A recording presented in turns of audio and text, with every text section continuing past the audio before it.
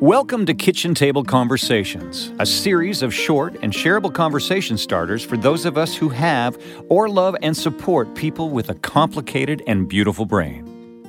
Here's your host, Angela Geddes. Hi everyone, and welcome back to Kitchen Table Conversations with Angela Geddes. I'm just again so happy to be here.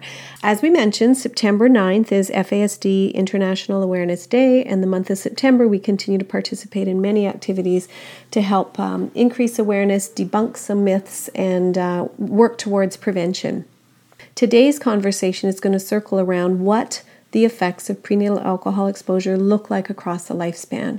And we encourage everyone to share these kitchen table conversations with our circles because, again, we're not here to speak to people who already understand what fetal alcohol spectrum looks like and how complex it can be and how misunderstood it can be.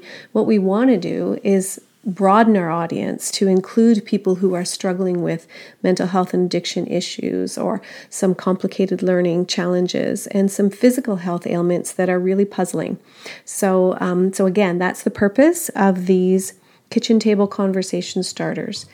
Again, with the focus on fetal alcohol spectrum disorder and the effects of prenatal alcohol exposure, because we need to recognize that not every baby who is exposed to alcohol will develop fetal alcohol spectrum disorder, but lots of times there's still impact. So that impact can be a little bit more subtle.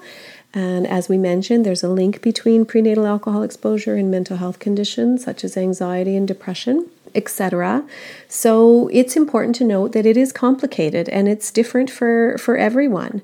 And although obviously there are some commonalities that help make a identification and a diagnosis possible, the presentations are unique to the individual because there are different protective factors, and the amount and the timing of the alcohol consumption is different for everyone. So this means that what gets impacted is different and to different degrees as well. It is important to recognize that most of the research we have regarding FASD focuses on the people who have already received a diagnosis. And with our limited diagnostic capacity, the ones that we do see are the ones that are really, really struggling and have absolute confirmed prenatal alcohol exposure in their histories. And it makes sense that the people that we have diagnosed have had considerable amounts of alcohol as a part of their prenatal history, so there's no question there.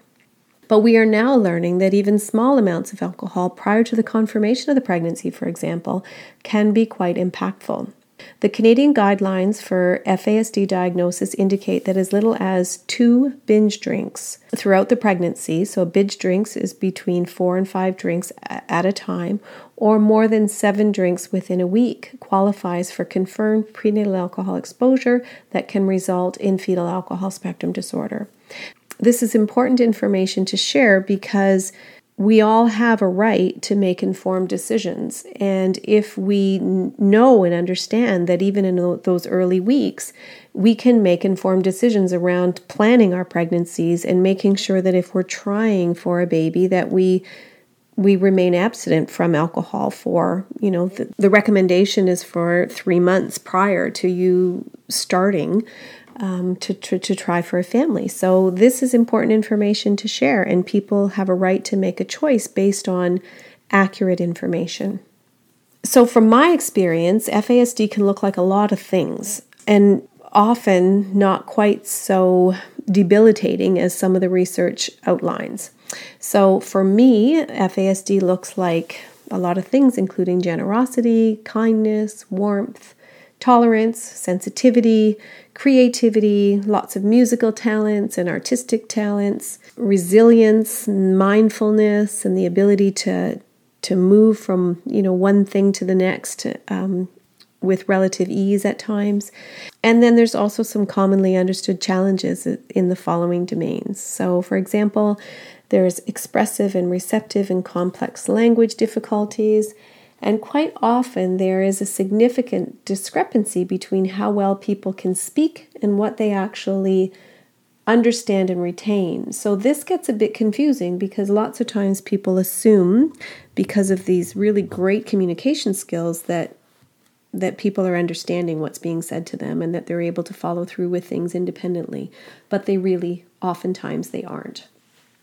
They also can really struggle with sarcasm and inferences and jokes, and that can often leave people, and adults included, feeling very confused and not comfortable.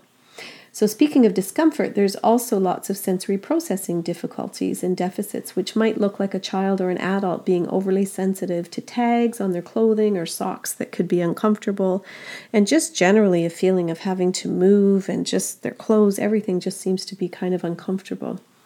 There's also fine and gross motor skill impairment, which may look like a youth who would love to skateboard, for example, but says, I'd love to, but I just can't stay on it.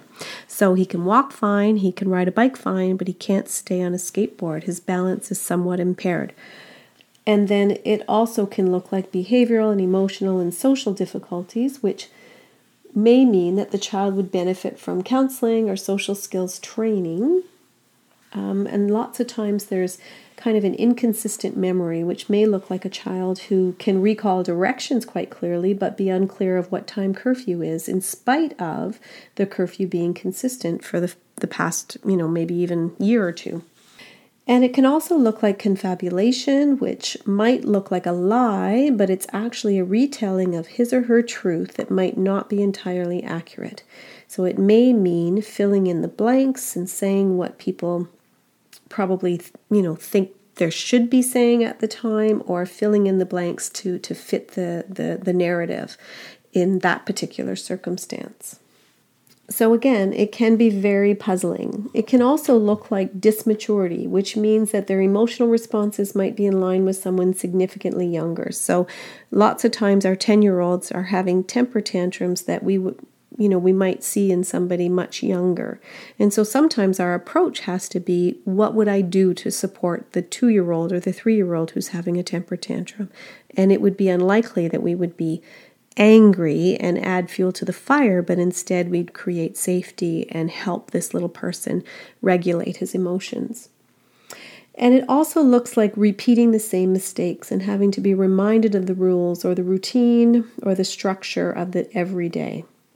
And it can also look like impulsivity and errors in judgment, which might look like somebody who spends all their money too quickly and maybe reacts too quickly and makes mistakes, even though they know that they shouldn't have made those decisions. So it's not like they don't know the rules, but in the moment, their impulsivity takes over and they often do things and say, oh my goodness, what did I do that for?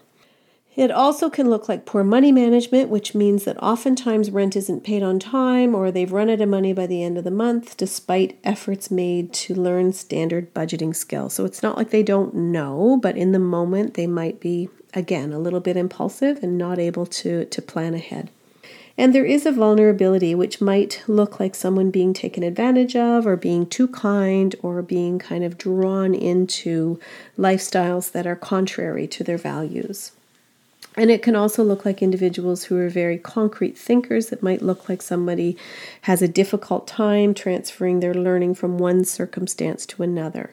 So in one example I can give that there was a young person who learned how to work in a kitchen, was really enjoying it and was pursuing culinary skills. But his job at the moment was to do dishes in a triple sink. So he learned how to do dishes that way. And so at home, the foster family thought that it would be helpful for him and make him feel good if he contributed to the home chores by doing dishes. But the dishes, unfortunately, had to be done in a double sink, which was quite different. And this was really hard for him to understand. And it resulted in kind of an emotional circumstance that left the parents feeling quite puzzled. So again, I think it's important to recognize that our research does not really include some of the more hidden ones who appear without any physical features or who are bright and helpful, creative, artistic, and caring, but also struggle with impulsivity, learning, relationship concentration, anger control, and mood disorder difficulties. So that was the catalyst actually behind me choosing to write a book called A Complicated and Beautiful Brain. I wrote it to help share the message and help debunk some of the myths that we have around the fact that most people with FASD will really not be able to live independently, for example, and will struggle with lifelong debilitating symptoms. And who are unable to manage a lot of things on their own. And I just know from my experience working in this field that that's not true. Now, it's not true that people with FASD can just kind of fly along and without any kind of supports, but they can be and are very successful and very content and very happy individuals once they get some of that diagnostic clarity. So the ones in my circle seem to be incredibly full of life, optimism, tolerance, and some compassion. They are creative. I mentioned often very musical, artistic, but there's still some that are very, very challenged. And, it is just so hopeful that with increased awareness, more community-based supports, and the family and friends and the circle around the individual being compassionate and supportive of a brain injury rather than looking at things like their behavioral challenges. I think that we all know that the outcomes can be better. And it's also hopeful to know that, things like executive functioning and problem solving can and will increase over time. And by the time individuals are adults, with proper supports, they can do quite well. Thanks again for tuning in. Have a wonderful day, and please feel free to share these kitchen table conversations so that we can do a little bit more to raise awareness and prevent both the incidences and the impact of prenatal alcohol exposure.